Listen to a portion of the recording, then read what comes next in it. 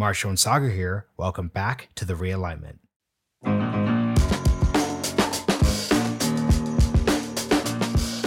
There's a lot of this research on issue by issue. And so fast forwarding, just going to the last couple elections, it's not a new story. There's not been any kind of realignment in this direction. Economics was a poor predictor of how you voted before 2016. It was a poor predictor in 2016, and it was still a poor predictor in 2020 from what we know, specifically to the claim that Republicans are the working class party, which is said by people like Rubio, people like Hawley, people like Cruz, who are trying to will this thing into existence.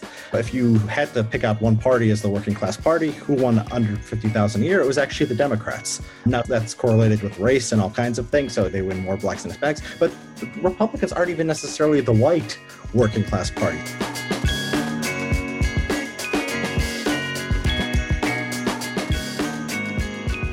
Thanks for tuning in to the season finale of the Realignment for 2020.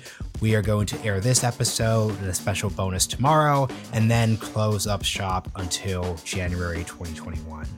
We are very excited to end this season with Richard Hanania. He's the president of the Center for Study of Partisanship and Ideology. Try saying that 5 times fast. Brand new organization which tries to use data to test political assumptions. Now, Richard came across my radar because he wrote an interesting new study with a guy named George Hawley, where they look and test the assumption that Donald Trump was elected in 2016 because of economic concerns. Basically, the thesis of the show from the very beginning was that Trump's election in 2016, presaged by Brexit, was the beginning of a political economic realignment against free market fundamentalism, against the traditional conservative orthodoxy within the Republican Party, within the Conservative Party in the UK. You've heard it all here before. We've spent hours and hours discussing that thesis. Well, Richard tested that assumption with some interesting new data. He says, nope, literally none of that happened. In fact, he points to cultural concerns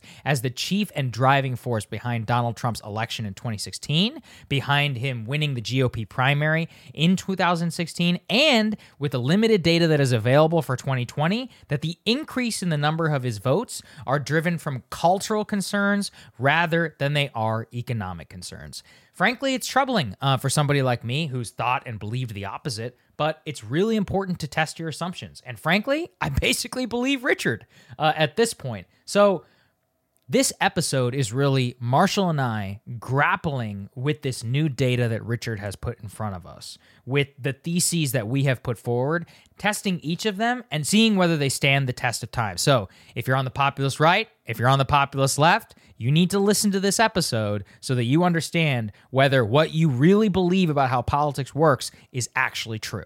That's exactly it. And what makes Richard's perspective so interesting is that he's coming from this perspective as someone on the right. This isn't a typical, hey, it turns out everything about Donald Trump in 2016 was about racism, which is a take we've heard for a couple of years. Instead, his point is, I'm sympathetic to people who advocate for industrial policy. That's the Oren Cass episode or the Julius Crane episode that y'all have listened to.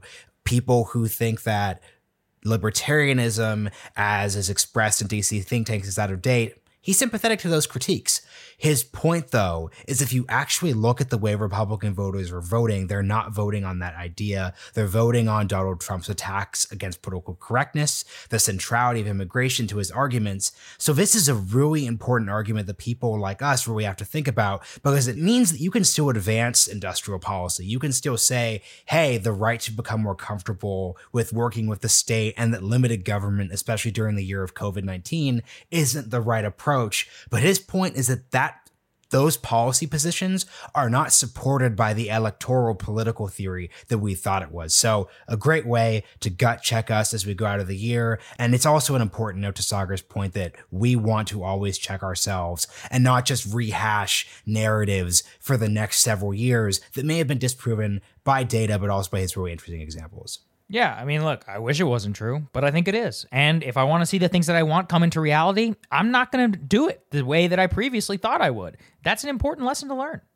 Yeah, and this serves as the perfect counterpoint to the bonus episode that we're airing tomorrow. It's with Jennifer Harris, who is at the Hewlett Foundation. She's launching a $50 million project to explore what is the future after neoliberalism. She and I discussed the fact that much of the discord and apprehension that all of us feel in our political system right now stems from the fact that the ideas that made everything work from the 1980s to the 2010s just aren't valid anymore. No one agrees to the consensus. This isn't the 1980s. This isn't the 1990s. So what she is trying to do is chart a path forward that we can all agree with to a certain degree. So as you listen to this episode and tomorrow's episode, really consider that Richard's argument is that national populism on the right, from an electoral perspective, is not going to be that unifying path forward. It could be the correct policy procedure, but we aren't going to see, in his view, a Republican Party that emerges in 2021 that's motivated primarily by economics, trade, etc. Exactly. And look, a perfect way to end this year is doing us this great favor. Go to therealignment.substack.com and subscribe there. Why? Because you are going to get transcripts of these episodes. If you need to go back and review what somebody said, it's going to be all right there. We're going to increase our listener feedback in there. So some of you guys send these incredible long responses. We want to highlight them for everyone and get people debating with each other. Some people have even responded to the other long emails with their own long emails, which is awesome. That is exactly what Marshall and I want to be doing here for all of you. So go over there, check out that Substack. I released my 2020 recommended books of the year from literally every category you could possibly want. If you want a gift, that's a great place to go and check it out. Marshall's is dropping on Friday, so there is a lot of content there that I think you guys are really going to love. And speaking of the Substack and Sagar's book list, mine is coming out on Friday. And be sure to go to our bookshop.org site. It's in the Substack. And there you'll find Sagar's book list, and you'll also find the books of the guests we've brought on the show. What's so cool about Bookshop is not only do you support local independent booksellers who are obviously hurting during COVID-19, but the show actually gets a 10% commission on any purchase that you make. So it really helps us out there.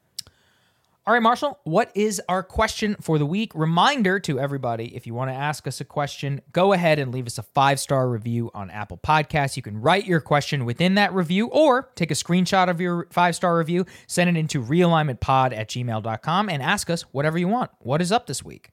So today's question is from Brooks. What is the ideal situation with our national deficit? Should we just slow spending? Do we spend like we have been? Is our goal to make a profit to reduce our debt? Are we wanting to pay off debts? There are many philosophies towards our spending, but it's never explained properly to a regular 20-year-old. Can we spend money we don't have? Is our debt so big it's basically irrelevant? TLDR, what are the pros, cons, and possible solutions to our national debt? That is a great question, Brooks. And here's what I would say to that. I'm not an economist, so I'm probably not the person you should be coming to for total answers. However, based upon some of the people that we have spoken to, the United States is in a very different position. We're the world's reserve currency, which means it's not like somebody can just call in our debt without causing a major global and economic catastrophe. It means that we do have a capacity to deficit spend at a level that Japan or any other nation is able to. But I'm not sure if I'm fully bought into the idea that you can unlimited spend with zero consequences in the long run in total perpetuity. However, I would strongly contend that in the middle of a national and economic crisis like we have right now, that we would be fools not to do so in order to get us out of our economic depression, and that we can make it up much more in the future. That is the key right there. We're obviously going to have huge debates about modern monetary theory, that idea Sagar is referencing, that you could effectively spend vast amounts of money, far greater amounts of money than we think possible. But at a core level, as we're thinking about this going into a really tough COVID winter where businesses are failing, it's important for us to think about the debt issue in the right context. For example, during World War II, we spent far greater amounts of money proportionate to our overall GDP than we are today. Even during the worst parts of the Trump administration, the worst parts of the Obama administration, the worst parts of the Bush administration, at the height of the Iraq War and the financial crisis.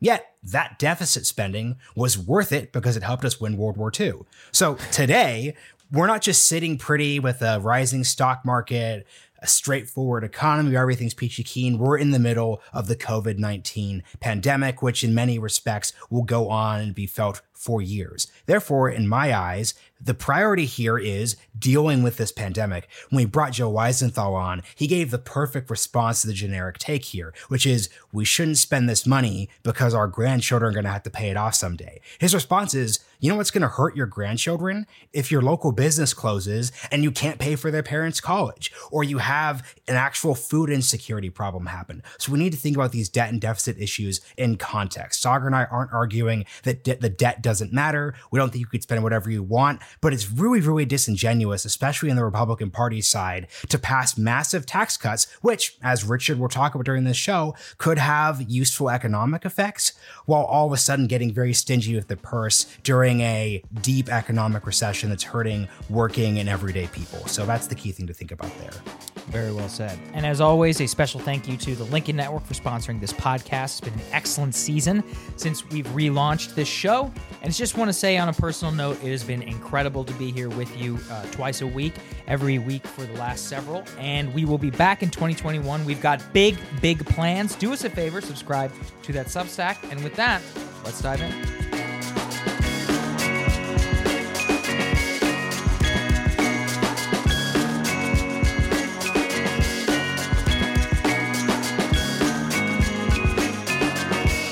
Richard Hanania, welcome to the Realignment. Glad to be here. Hey, thanks for having me. Absolutely. Thanks for coming. Richard, the premise of this show, we started this whole thing out about a year and a half ago or so, and it was predicated on the idea that Donald Trump's election in 2016 was ushering in a grand political realignment, that this offered new opportunities for the GOP on economics, that there was a rethinking around trade, that actually economic issues and economic livelihood, the free market fundamentalism of the GOP itself had been stabbed in the heart.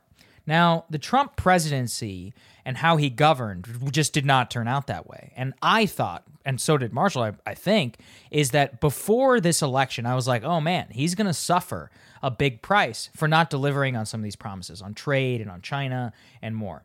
Then he got more votes. He actually got more votes than he did last time. He did even better in some working class districts than he did before. And so I'm like, well, what the hell is going on there? And then I read this paper that you and a guy named George Hawley have authored. And it's about how actually that entire economic thesis, the national populist thesis, which we have promoted heavily on this show, is just completely not true. So let's top line that a little bit. What did you find in your analysis? How did you conduct that analysis? First of all, remember you're speaking to a general audience, so just try and contextualize it for them. But why is the working class GOP a myth, as you put it? So, what we're doing is we're not reinventing the wheel in political science and people who look at data. So people have been studying political opinions and why people vote the way they do and why they party identify the way they do for decades. And there's always been, a finding that goes back, like I said, for a really long time, in that you cannot really predict people's voting based on their economic circumstances. You think maybe that makes sense, but it doesn't work like that.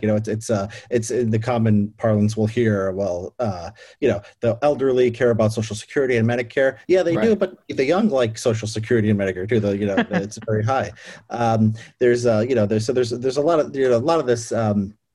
There's a lot of this research on issue by issue. And so fast forwarding, just going to the last couple elections, it's not a new story. There's not been any kind of, realignment in this direction. Economics was a poor predictor of how you voted before 2016. It was a poor predictor in 2016, and it was still a poor predictor in 2020 from what we know. And if you actually, and the people, and, specifically to the claim that Republicans are the working class party, which is said by people like Rubio, people like Howley, people like Cruz, who are trying to sort of will this thing into existence.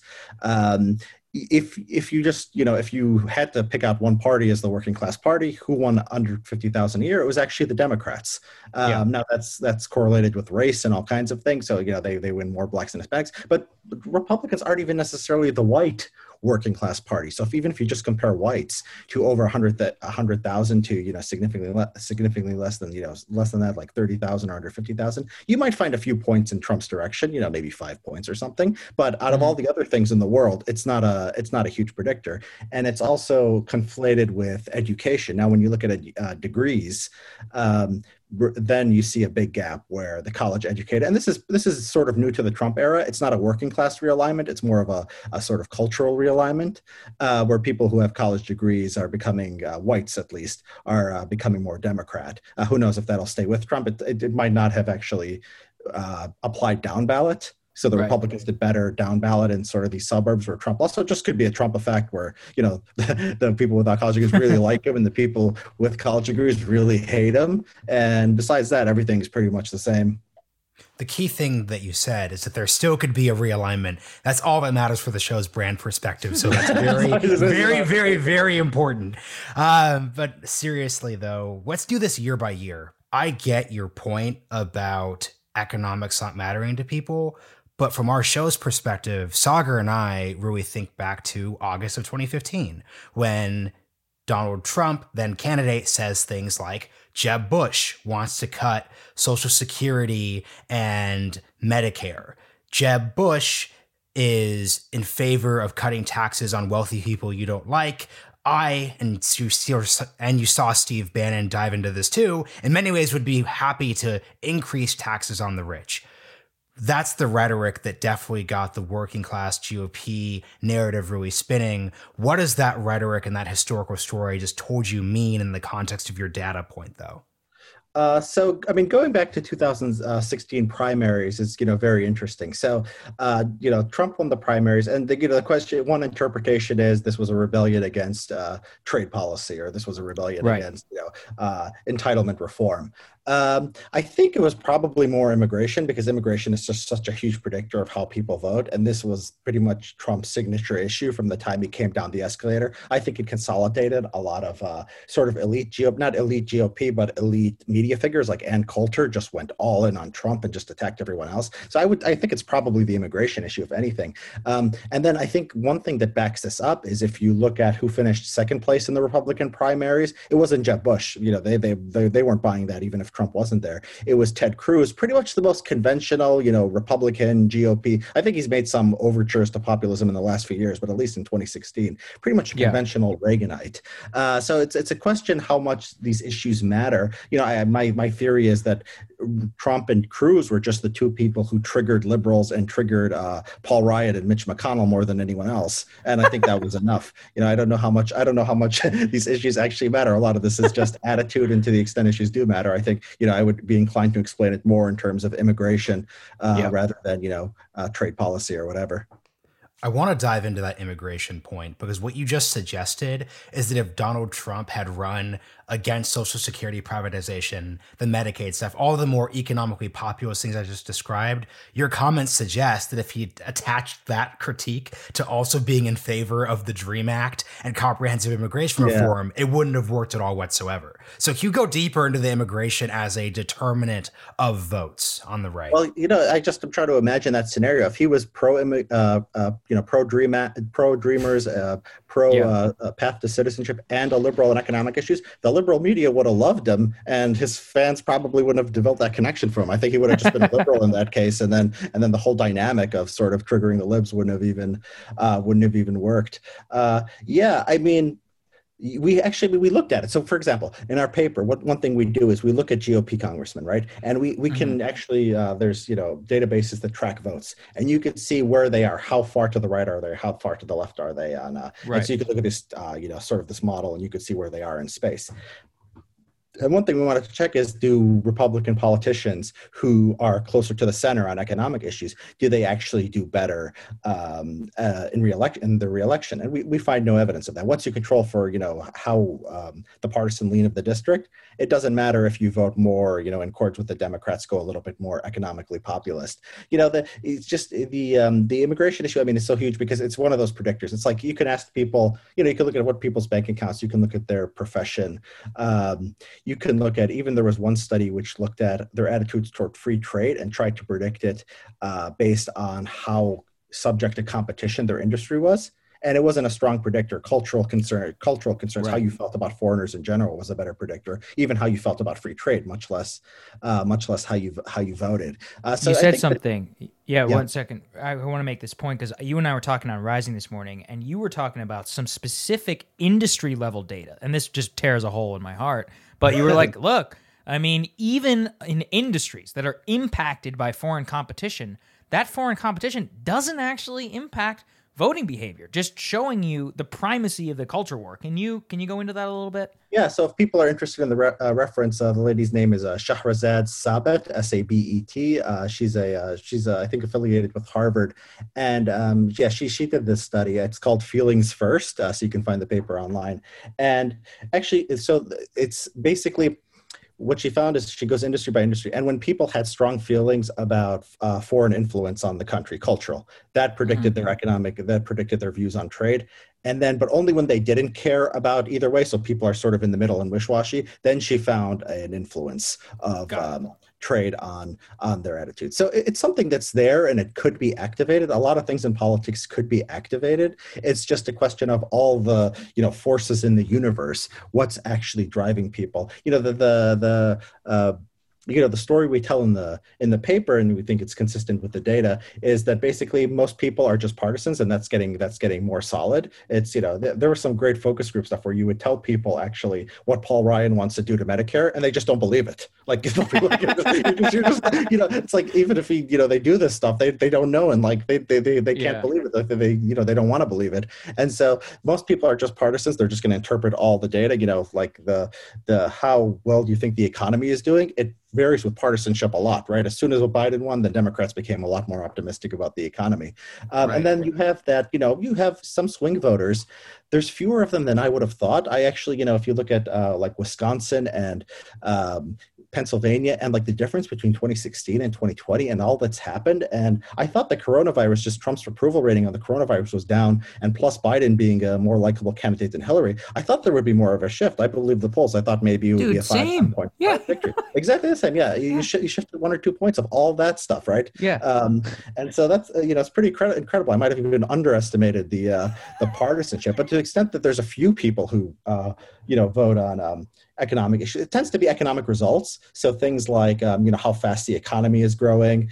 This is one of Trump's strengths, actually. If you polled people on their economic situation before the coronavirus, it was pretty good. And his handling of the economy always remained well. It's not specifics that they know, like, when there's a negotiation between him and Pelosi, who wants the bigger deal. I don't think people are even paying attention. It's just like, okay, if I'm the kind of person who's not partisanship, I'm in that swing voter, what's going well. It's not even my class, right? It's just like, I'm watching news, who seems to be doing well. That's the fascinating part, Richard. This is what I could not wrap my mind around, is when you were like, it's not even about my personal wages. It's not even about how my family now is doing. It's like when I watch the TV, whose economy seems to be better. And that feeds into this thing. It's like when people are like, hey, well, gas prices went down, so I voted for Trump. And I'm like, what the fuck are you talking about? Like, the president literally has no impact whatsoever on gas prices, But, and look, I don't want to discount this. People vote the way they vote. I'm never going to shame somebody for it. Yeah. Which is that when you look at the GDP top line numbers, I actually think that these deficit hawks who I've made fun of now for years are onto something, which is that when Trump is like, well, look at the GDP and look at the stock market, that shit actually translates, it turns out, to a lot of voters and how they vote on the economy. Push back. I think that's quick thing. I want to push on that, Sagar, because go ahead. The argument that the debt, and Richard, I want to get you on this because we've been talking about politics, and I want to focus on policy for a second. The argument that the debt and deficit hawks and the tax cutters make is that those policies create specific results that then help. You're Trump. Totally right. It's not, I don't think anyone saw Trump talking about the stock market, and that translated into a better thing. So can you talk about that dynamic? You're exactly right. Go ahead, Richard. Yes. So, in the political science sort of jargon, it's called sociotropic voting. So it's more social, right? It's how is the country doing overall rather than my situation. I think that's right. I think nobody. So, it's very simple to look at polling data, and some of the people, populist right, have done this, and some people on the far left have done this too, like Bernie Sanders, who looks at the data and say, oh, people support a $50 per hour minimum wage or whatever. You can find some very funny poll results. People will support very, very left-wing things. Actually, Paul Krugman, it's funny like how necessary this is. Paul Krugman tweeted after the election that, Trump won Florida by, some big number, 5% or something. And then Florida also overwhelmingly passed a $15 minimum wage by referendum. We've talked about that a lot here, right? Yeah, and he's like, I'm confused. Well, if you took it like an intro class to political science, you really wouldn't be. I mean, it's really not something that should blow your mind if you've paid attention to the data of these last few decades at all.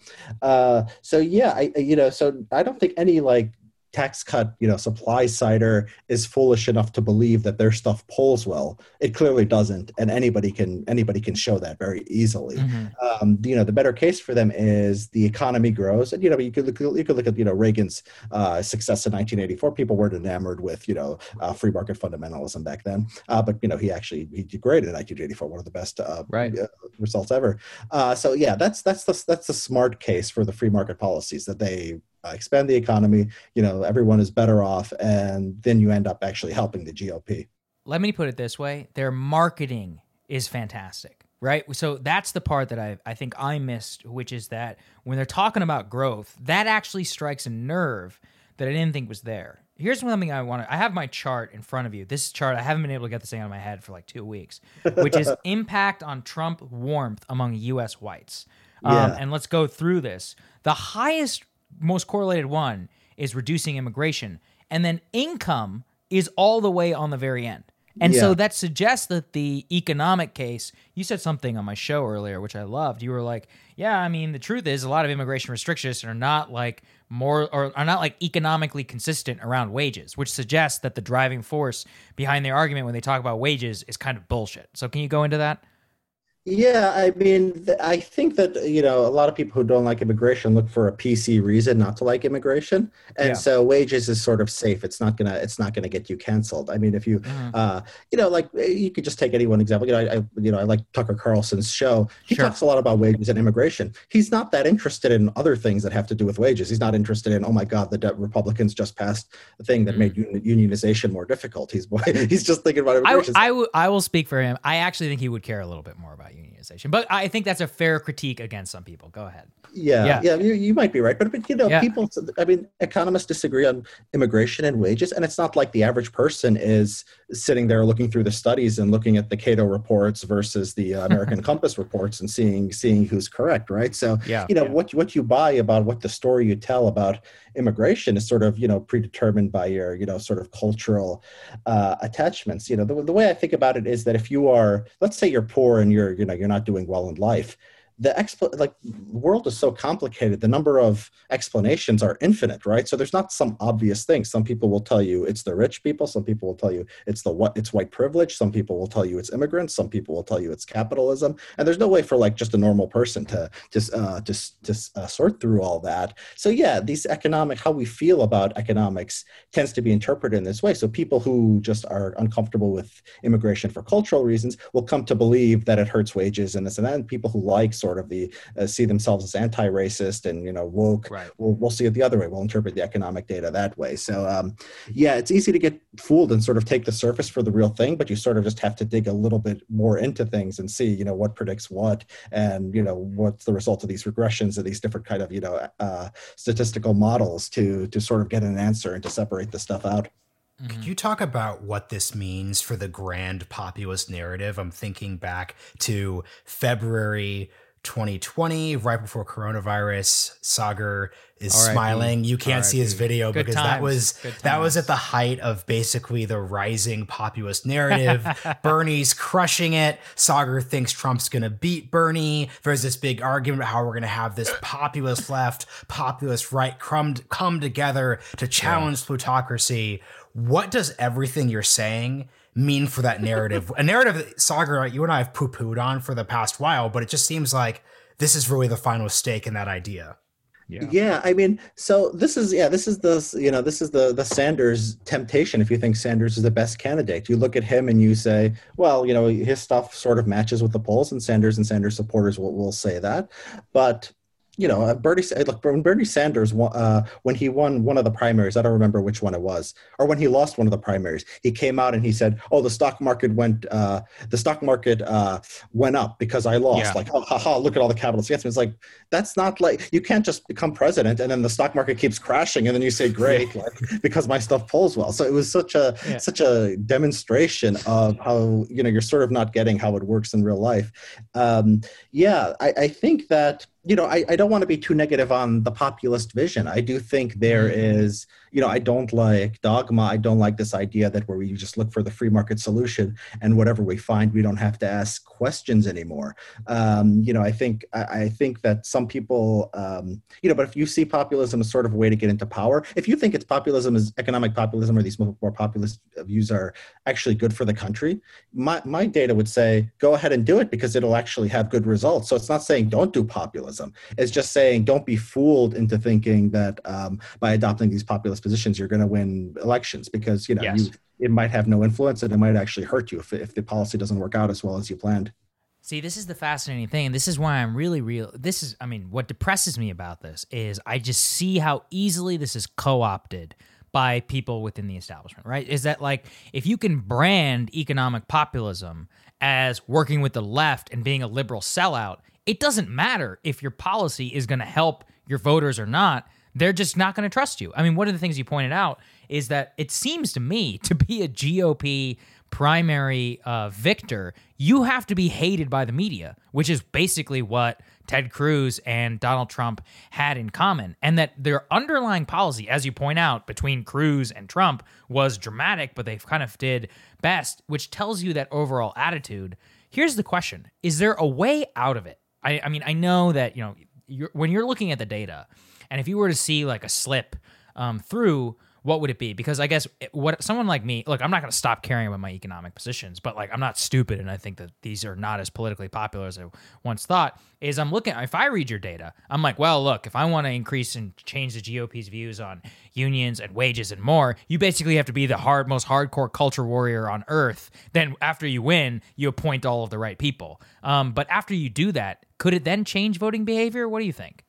It's so interesting. You say that Cruz and Trump are these two people and they have such different views, and sort of how amorphous the anger is I think very interesting. When I came to age and started paying attention to politics, the first things you wanted to own the liberals of was not supporting the Iraq War. So you'd say you guys are surrenderers, and it was the same people who then became the Tea Party. I mean, the same basic voter base and the same people, and this were the same people who went to Trump. So and these things have so little in common. But the policy people who get appointed stay the same. The judges stay the same. But sort of the mass message is just different. And I don't want to just single out the right here, though. I mean, the left is driven by, we'll get there. Don't worry. We'll beat up all over the left in a second. Yeah. Yeah. So what to do? Yeah, I think being an effective culture war advocate is the way to do it. What I find when I watch politics is a lot of the people who are sort of most hardcore on the cultural issues are sort of, not the how to put it nicely, not the smoothest politicians, don't have necessarily the best presentation. And so they might not have broad appeal. They might be bad for winning general elections. Some of these people, they don't do well in actual elections. But if you could combine, somebody who's charismatic, somebody who can, take these cultural issues, but not, sort of make a fool of himself in the process. I'm not a GOP strategist or anything, but if I was giving advice, it would be something like that. And then the economic stuff, I don't want, and also I would also add that there is some evidence that the economic appeals can be effective if they're direct and simple enough for people to understand. So writing a check and mailing it out to people, that'll work. I would not suggest taking away people's social security checks. It's not like nothing matters, but like, okay, I'm going to raise tariffs and I'm going to increase your, among people in this industry of 3 years down the line, and people are going to vote on that. No, that's not realistic. I think one thing is interesting. I mean, one thing that the left actually does is they do things, and the right does this in reverse, and they try to undo it. Is for example, empowering public sector unions, right? Those are a base that's going to be there for them. People don't vote. There could be when you have something like a union, you have that sort of social monitoring, and you create this sort of like group identity. Also, I would say the left, the way they do racial classifications. I'm an Arab, and so I'm considered Caucasian because our lobbyists weren't as good as Indians and Pakistanis who got into the Asian category. Sorry, Richard. Sorry.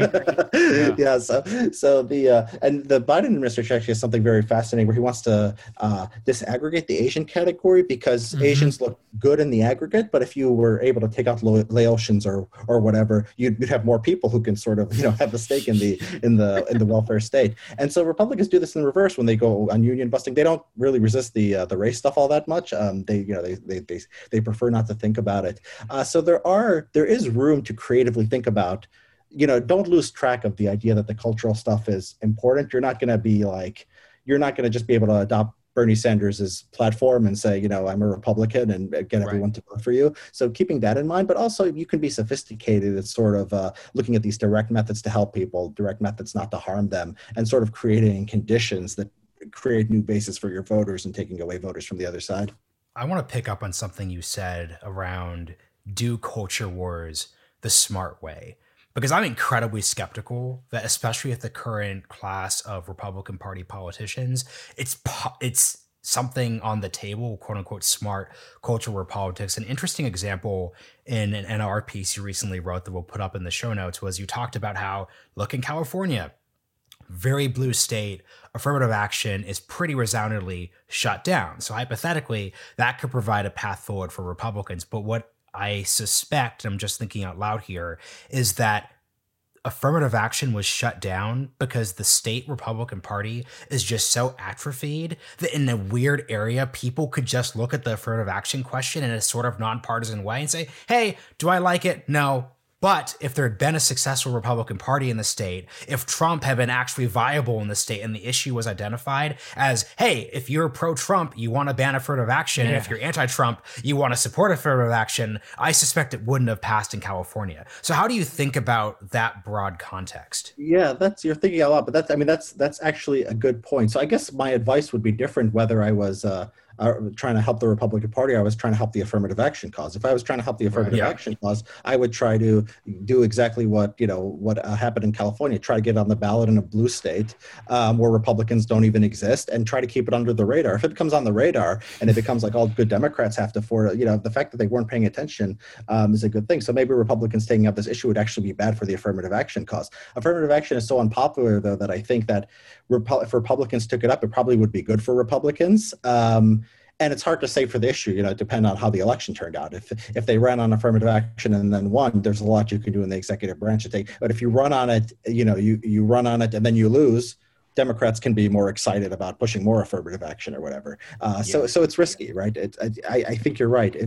Nonpartisanship is the best thing. There's fascinating research that Congress passes laws all the time, but even the last few years, they passed bills on like sex trafficking and the opioid crisis, and it gets bipartisan support. And it just happens if it doesn't sort of become part of the circus, if it doesn't become part of the culture war. As soon as the president champions an issue or it becomes a major thing and a major debate, then it becomes much more difficult. So it depends on if you care about these issues or if you care about the party. If you care about the party, you want to think about these things in a careful way. If you care about the issue, affiliating with the party might be the worst thing. Maybe the worst thing you can do. And I want to follow up a quick point here, because I think you're really right to point out that affirmative action is this uniquely, probably unpopular policy issue that even in a blue state is going to have issues. But think of immigration. Right now, this moment, immigration is the most popular it's been in a very long time because of the fact that it's associated with Trump so much. So how do you think about how... And once again, I'm not asking you to be a Republican Party strategist here, but how should any Republican think about that issue? Because they will say, well, look, immigration activates our base, but then at the same time, when it's tied to the way it was tied to, you get the child separation crisis, you get the unpopularity of the issue, and that happens. So how should any office holder or activist think about the problem? Yeah, the thing is, it's a two-sided coin. So when I tell you culture drives politics, I'm telling you this is what's going to drive your base of Republicans, but it's also going to drive the Democrats. Now, one thing the Republicans have going for them is sort of the map of the Senate and the map of the Electoral College. Trump was a lot more competitive than you would have thought just based on overall popularity. So they do have these advantages. The polling on this stuff is really strange. So the polls... the polls really underestimated Trump's support, particularly in the Midwest. It repeated what happened in 2016. So it seems like there might be, and actually 2018 in some of these races like Josh Hawley and Mike Brown in Indiana, they underestimated the Republicans there too. Joni Ernst, there's something Susan going Collins on everywhere. Yeah. Yeah. Susan Collins, in the Northeast, but in the Midwest, that was the weirdest one of all, actually. But yeah, it was very, very just consistent to the Midwest. And so you would see these things during the George Floyd protests. It was like, whites used to overwhelmingly oppose Black Lives Matter, and now they overwhelmingly support it. I looked at that and said, wow, the culture might have really changed. So this is going to be a disaster for the Republicans. They don't even have that. It's like we're polarized, but one side is just swallowing the other. The election comes around. It looks exactly like it does in 2016, except 2 points, in this state or that. Yeah, right. So I don't know about this immigration. Even the polling, even just the polling itself, it bounces back. So after the George Floyd stuff, there was just a poll in Morning Consult. If you ask people like how much they support police right after the George Floyd protest, it went down a lot.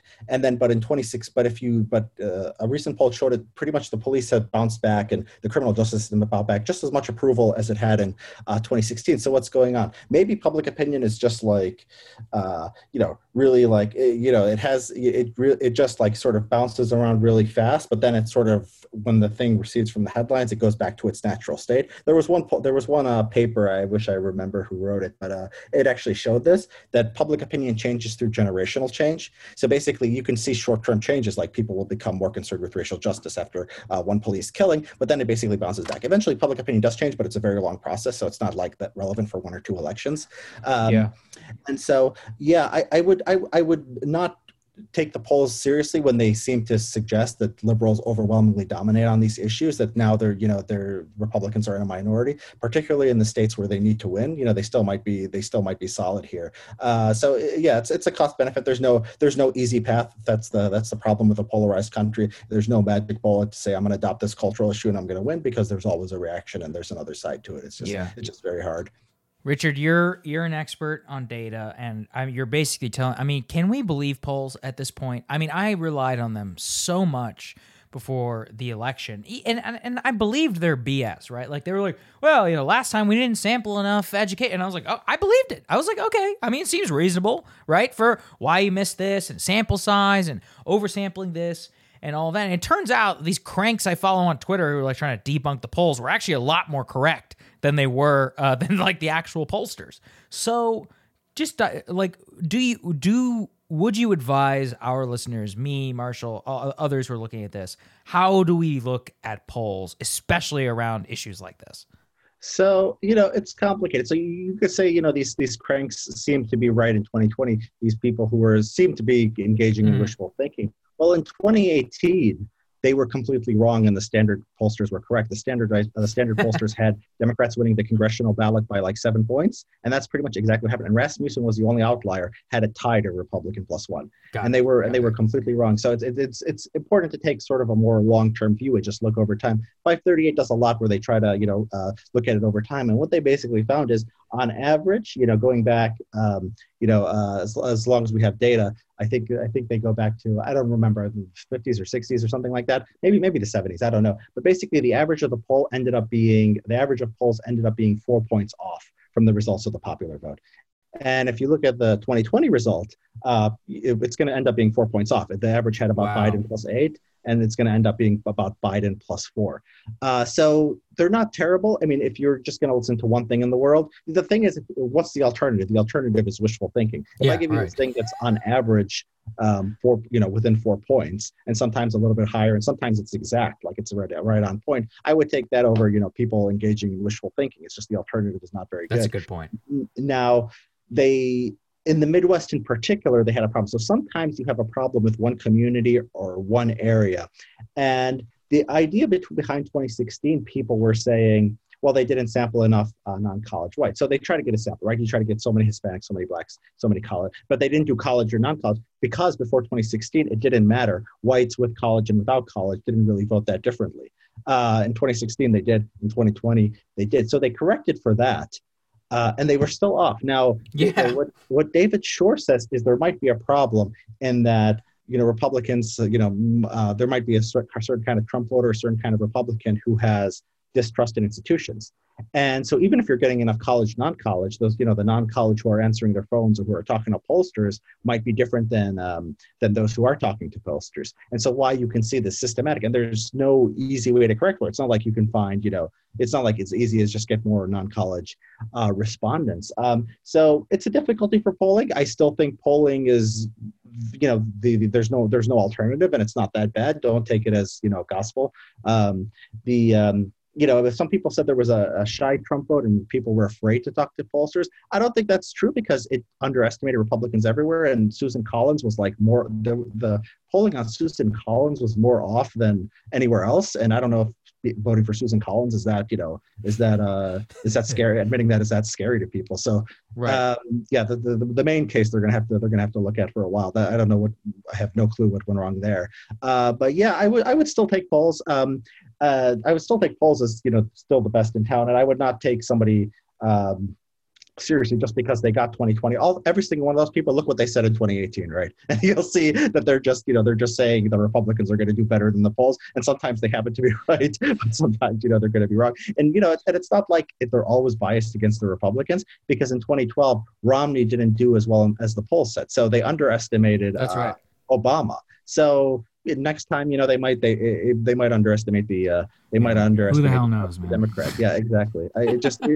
Yeah. The question is what the alternative is. I mean, I would just go back to that and say, until you've got something that over time can even get within 4 or 5 points in an election, that's the best you could do. I would take it a mixed view on polls. I would be even more skeptical though of the ones on things like criminal justice reform and things like that. I think there's they're never tested. So when there's an election, there's always a test, and you can see how they do over time. There's never a referendum on Black Lives Matter, right? And then you can see are the polls good or not. So there's no system where you can get closer to the truth and know if you're getting the right balance or whatever. And the results from the 2020 election would make me think that some of these things about the country moving to the left on these issues were probably exaggerated and probably not correct. We just don't know.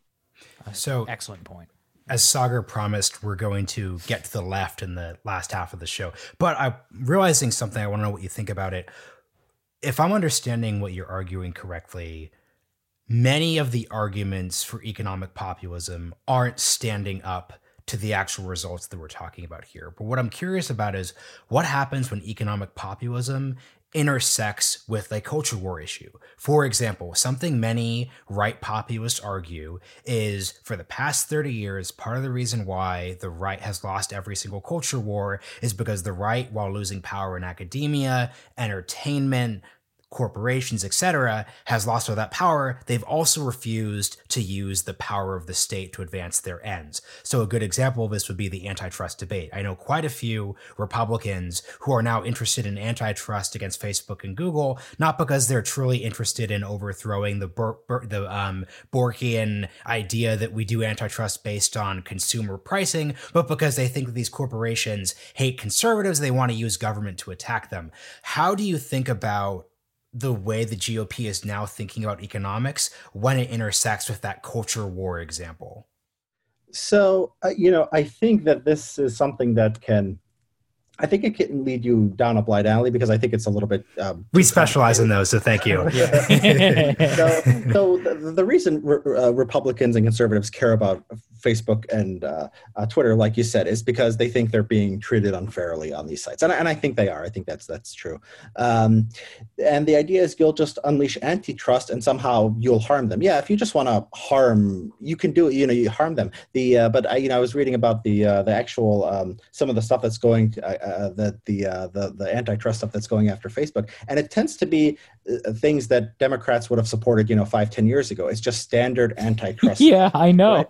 And so, but there's so much directly you could do on the cultural issues, particularly from the executive branch. The entire, for example, the affirmative action state is basically is executive order. You can look at just is going back to LBJ and Nixon and there was, some steps towards doing something. The diversity, the critical race theory training. You can actually go much further than that in the Trump administration. So, I think if you're concerned with cultural issues, just fight the cultural issues. Don't think you're gonna have tariffs and that's somehow going to restore the traditional family. Maybe it will, but if you like the traditional family, advocate for that and give tax credits and subsidies or whatever to make that happen. I wouldn't try to do it in this sort of indirect way. It gets captured too easily. I think it's sometimes cowardice. I think people, like I said, people are afraid to talk about these issues directly. So it's like sort of a safe way to signal, what you're concerned about. But I don't think it's effective, and I don't see, any evidence that it can be effective. Quick follow-up to better precisely state my question.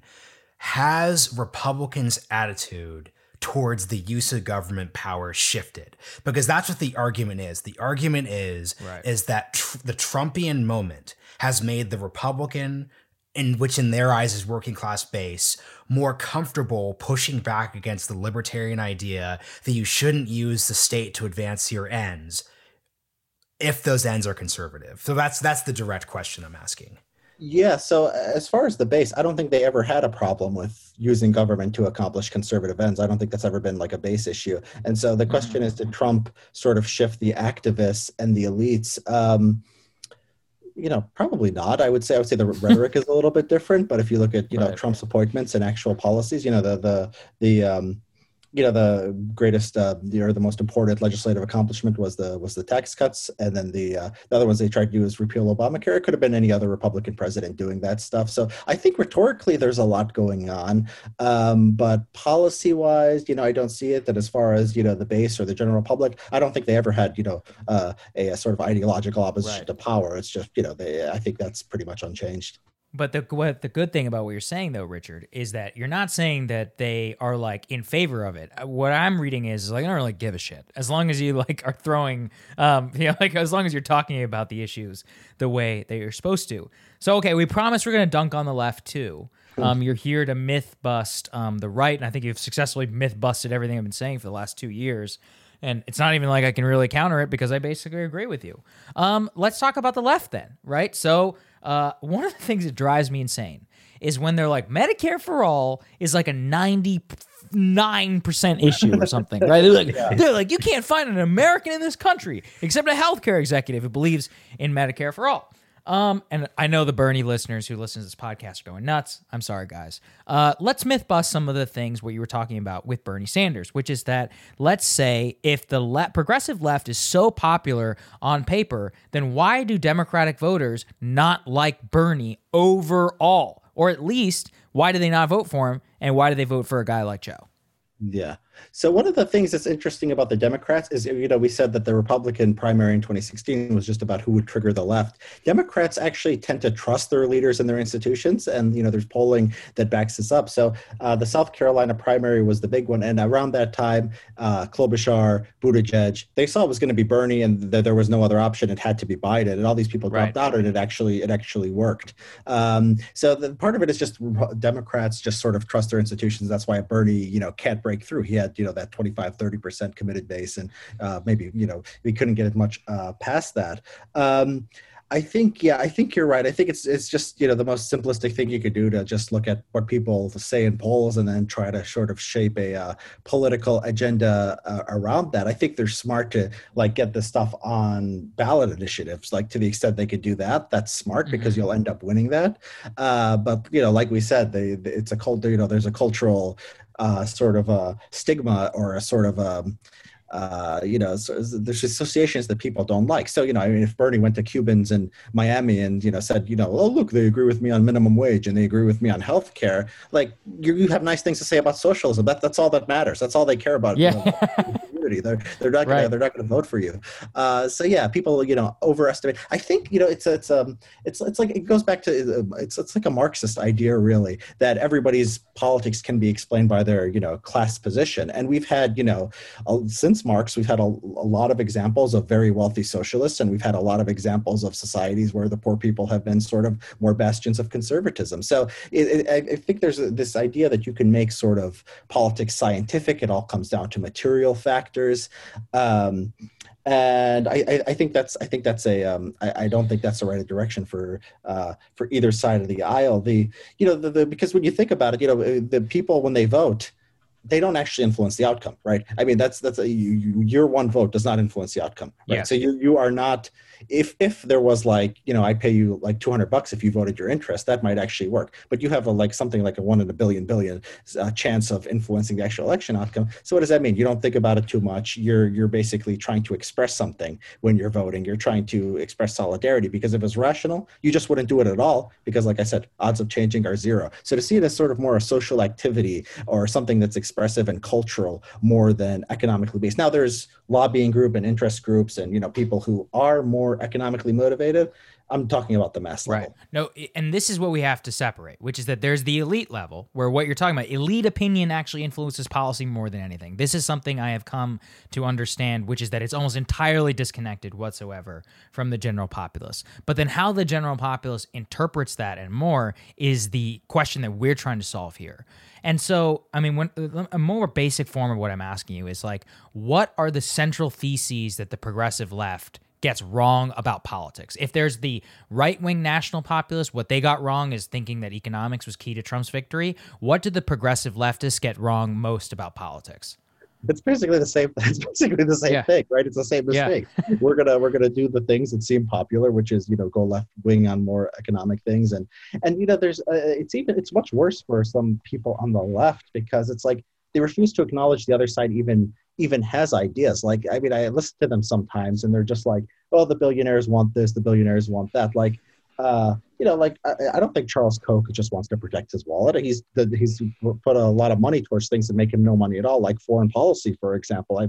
I've been a recipient of some grants from Institute of Me, and said, I see no way that Charles Koch benefits from a less interventionist American foreign policy, right? He just believes it. So even the wealthy people who are influencing politics to a great extent care about ideas. And so I think that, it's almost like the side that's losing tends to adopt this thing, is tough to adopt this. So, I mean, I think the left, they think, we just, I mean, there's the neoliberal left that goes more in on identity issues and just ignores the economic issues. And other people say, no, you actually have to talk to people and, talk to their economic circumstances. And yeah, they're just wrong. If they were correct, Sanders would have done very well. Even if you look at the level of, approval for people like AOC and Ilhan Omar, look, if it was that simple, where you translated from, people's positions to how they supported politicians based on those positions, those would be some of the most popular politicians in the country, arguably. It's sort of like on the right, there's an equivalent thing where some people go really hard on the immigration issue, and the immigration issue used to be much better for Republicans polling-wise 5 to 10 years ago. The problem is when you go hard on that immigration issue, you start getting media coverage which says, wait a minute, does this guy have ties to the Klan? Is he some kind of Nazi? Right. Yeah. And any benefit you get from say Steve King's name, just don't erase Steve King. Just name Steve names. Never. Whatever benefit you get from the immigration issue is more going to be swamped out by the negative associations with Nazis and Klansmen. And some of it is hysterical and stupid, but people have those associations. Just like on the left, whatever benefit you get from the economic issues makes you seem sort of out there and a leftist and sort of anti-American and maybe bad for business. And these associations people have, they can backfire. I'd recommend people look at on Twitter or just read his stuff. David Shore, who's sort of doing what I'm doing, but a little bit on the left. He's looking at the data and saying, you people on the far left who think you've got the key to winning elections, it's off.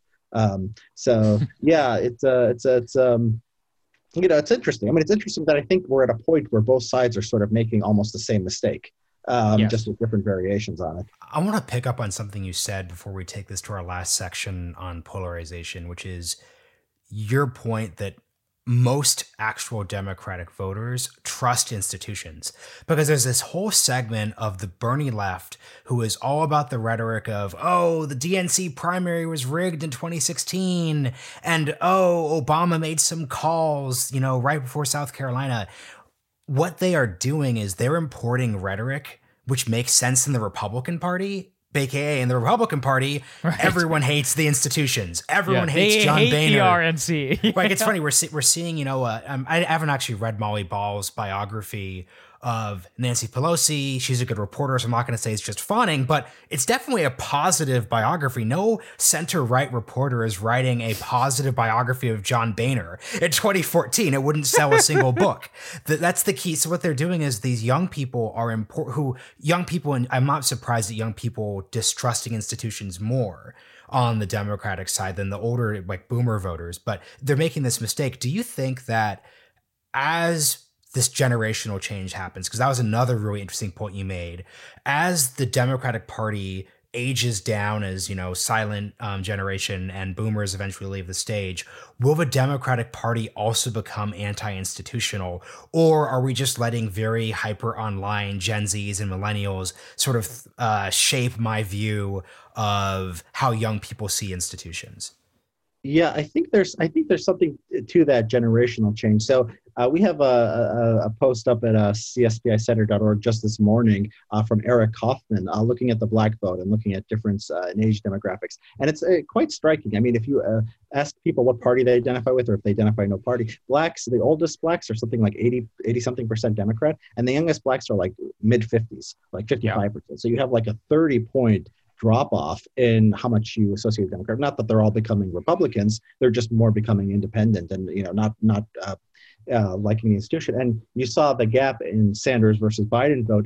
Young Blacks and Hispanics were more supportive of Sanders. So yeah, it's I do think you can get that generational change. It's it's interesting why the Republican Party ended up sort of this way, where like they have leaders, but they hate these leaders more than anyone else in the world. And it's like, a party in a democratic country. It's sort of strange. And maybe, that's a longer discussion. But yeah, I think you could get that with the Democrats. And I think that once you get that, I don't think it's good for our politics. I don't think it's good for our politics if both sides just will not listen to anybody in any position of power and just sort of hate their leaders. Now, what can happen is the leaders might align. So like, in 30 years, the Sanders' descendant, whoever that is, could become the nominee, and the party and the base actually care about the same things. The problem with the Republicans is their base and the elites in their party just are in it for different things. The base is in it because they dislike gender pronouns. They dislike affirmative action. They dislike changing demographics. And, the Republicans will talk a little bit about that stuff, but generally are afraid to, and they're in it for, tax cuts, free markets, expansive foreign policy. So this is sort of the and it's not even like because of the issues, it's because, the base still loves Trump. It's more they want to feel represented and they want to feel heard and they want to feel like somebody cares about their issues, even if otherwise you end up governing like Republicans traditionally do. Just so interesting, man, about how exactly the difference between feeling and I wouldn't want to say reality. I guess like perceived reality can be from what is in Washington. And again, actually just goes to show where a lot of people, it's not just they're too online. I think they're like too here. They're just too in it to understand how it's actually being internalized on the outside. You are like, if you're, if the people who listen to this show are in the top 1% of interest and knowledge about politics. Right. So you have a bunch of people in the top 1% or the top 0.1% of, political knowledge and interest talking to one another. You're going to overestimate the importance of issue, what actually people know. It's so funny. I saw Jeet here. He's a reporter for the New Republic the other day. He said he had a picture of when Feinstein hugged Lindsey Graham. And is this the moment the Democrats lost the Senate? Like, no, it wasn't. I don't think 1 in 100 people, I would be surprised if 1 to 5% of the population even knew that happened. That'd be shocking. That would be really shocking. That's so funny. It's so true. All right, last question for you here. You're talking about how we have the most polarized moment in a long time. I actually saw you talking a little bit about this, about civil war, right? Like, so Rush Limbaugh was like, people are going to secede and all that. And then I saw Amy Susskind be like, let Jesus land be and we'll reunite with Canada and all of that. I mean, put this in socio-political context, Richard. Are we actually that divided? Are we even close to any sort of violent confrontation? What do you think? Those are two different questions. So are we that divided? Okay, all right. Yes. Yeah, we are very divided. Are we close to any kind of civil war? No. So, I mean, I could go a little bit There's good. I'm pretty confident in both of those. So I'm divided. You could just look Hopefully, at yeah. I'm glad you're confident on the second one. Sometimes optimism on these things doesn't sell as much as pessimism. It might be better if I told you, we're all going to be killing each other by the end of the week. But no, I don't believe that. So people dislike the other party more. You could see it in the rhetoric of elites, and you can see it just in how people respond to their feelings for the party. People are more likely than ever to say, for example, they'd be upset if their child married someone of the opposite party. And 20, 30 years ago, you wouldn't find anybody who said that. That just seems sort of crazy. That's true. Now, civil wars, this is another one of my, areas that I've looked at the data, and they tend to happen in poor countries where governments are weak. They tend not to happen in rich countries at all. And if and people who study civil war will look at actually, you have to define your terms. And generally, they define civil war as something like 1,000 deaths in a year. Now, we have 1 or 2 deaths. It's something like, Charlottesville or something like that, and it's tragic. And people, when the Proud Boys and Antifa, they enjoy fighting each other in Portland.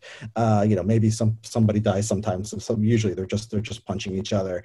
That's a long way from civil war, and so I don't think we're anywhere close to that. The government just it works. The institutions, the police, the FBI, they work too well. If you imagine one group starts to actually commit violence, you be the one to get the ball rolling. I do not recommend that, not just morally, but for your own movement. You're gonna it's a terrible strategy because they're gonna come on down on you, and they're gonna come on down on you quick. So I worry about some things about the future of the country. Civil war, fortunately, is not one of them. Mm-hmm. So here's the question, though. Everything I'm hearing tells me that the 2020s are going to be one of the lamest decades in American history. Nothing's going to get done. Everything that's even pretty medium or moderate is going to get sort of inserted into the culture war space. So it seems that I would sum that all up as we're going to have a lost decade ahead of ourselves. Hope that you're not so old that it wasn't going to matter for you. But that's my takeaway, because we get incoming listener mail, and some people say, Marshall Sagar, are you guys going to launch a PAC or start an activist movement to advance? And I'm like, dude, what do you nothing? None of that's happening. We could obviously make a nice Patreon off of it, but it wouldn't actually translate into anything with all these set of things. Because my last thing I'll add to this is, everything I hear you describing seems to be just incredibly difficult from a political perspective. If you're a politician of good faith, having to surmount the econ issues, the foreign policy debates that we haven't even covered, the polarization, navigating that would be so difficult. I just don't see anyone who could subsume these issues in the 20s. There's no Lincoln, there's no FDR, there's no, Reagan. That's the part there for me. Yeah, I mean, you're right in that it feels like sort of Groundhog Day, and it's hard to, it's hard to see how we break out of that. Ezra Klein's book, I don't know if you've seen Why We're Polarized, you might have read it. Yeah, the thing he emphasizes, every actor in the system is sort of acting rationally. And he keeps saying that, and he doesn't really have a solution to it. A solution is basically, I think, something along the lines of make Puerto Rico and Washington, D.C. states, and then, change the chessboard. That makes sense. Yeah. And that makes sense for him. Well, you got to get through the Senate now as it is. So good luck. You're stuck with that. I don't know. I think there's dynamism in American society. I mean, some people have said there's positive things going on with the price of solar panels, electric cars, biotechnological breakthroughs. There was just a startup I saw on trying to get supersonic aircraft up in the air. There's exciting stuff going on. It's just not in Washington, unfortunately. And sometimes it actually, not having Washington screw with things, is actually things can take off. I think there's dynamism in American society. If you look at the stock market and stuff, American treasuries, the people are optimistic. They think that things are going to go along and people are going to have their pro wrestling politics. If you want meaning from politics, if you want it to be somehow beautiful or aesthetically pleasing or something that brings us on together, this is Obama's vision. West Wing. Yes, you will have a bad 10 to 20 years, I think. If you could just take a step back and just sort of look at society as a whole and sort of forget about politics, we might be okay. You might be more optimistic. So for all the people on Capitol Hill who listen to this podcast, quit your job and go into the private sector. That's what Richard is trying to do. Well, if you're one of the good ones, I mean, you could imagine. Right. Sorry. Let me clarify. For those of you who are not there to post Instagrams about how cool you are for your friends back home by around Capitol Hill and are there to actually get any shit done, I would advise you to leave. Well, I mean, one thing I'll just say that one thing I do worry about though is unforeseen threats that actually require a government response. COVID-19, I mean, is a clear example of this. We're screwed. So we just better hope that there's not stuff like that on the horizon that actually requires government. Letting sort of markets and technology do their thing. If as long as we don't have any of those for unforeseen events, I think we'll be fine. Well said, Richard. It's been an incredible episode, man. Challenged all of our priors. Just some really great analysis. Can you just tell people where to find you? Twitter, your organization, all of that. Sure. Yeah. My Twitter handle is just my name, Richard Hanania. I have a Substack that's also just my name. And then I'm the founder of Center for Study of Partisanship and Ideology. Our website is cspicenter.org. You can also follow us on Twitter at CSPI Center, and you can find the report there where we talked about the national. We'll put it in the show notes. Yeah. Okay. We'll put a link to all of that stuff. That's just Twitter and cspicenter.org. Thanks for coming. Thank Richard. you. Seriously. Yeah, pleasure. It was great.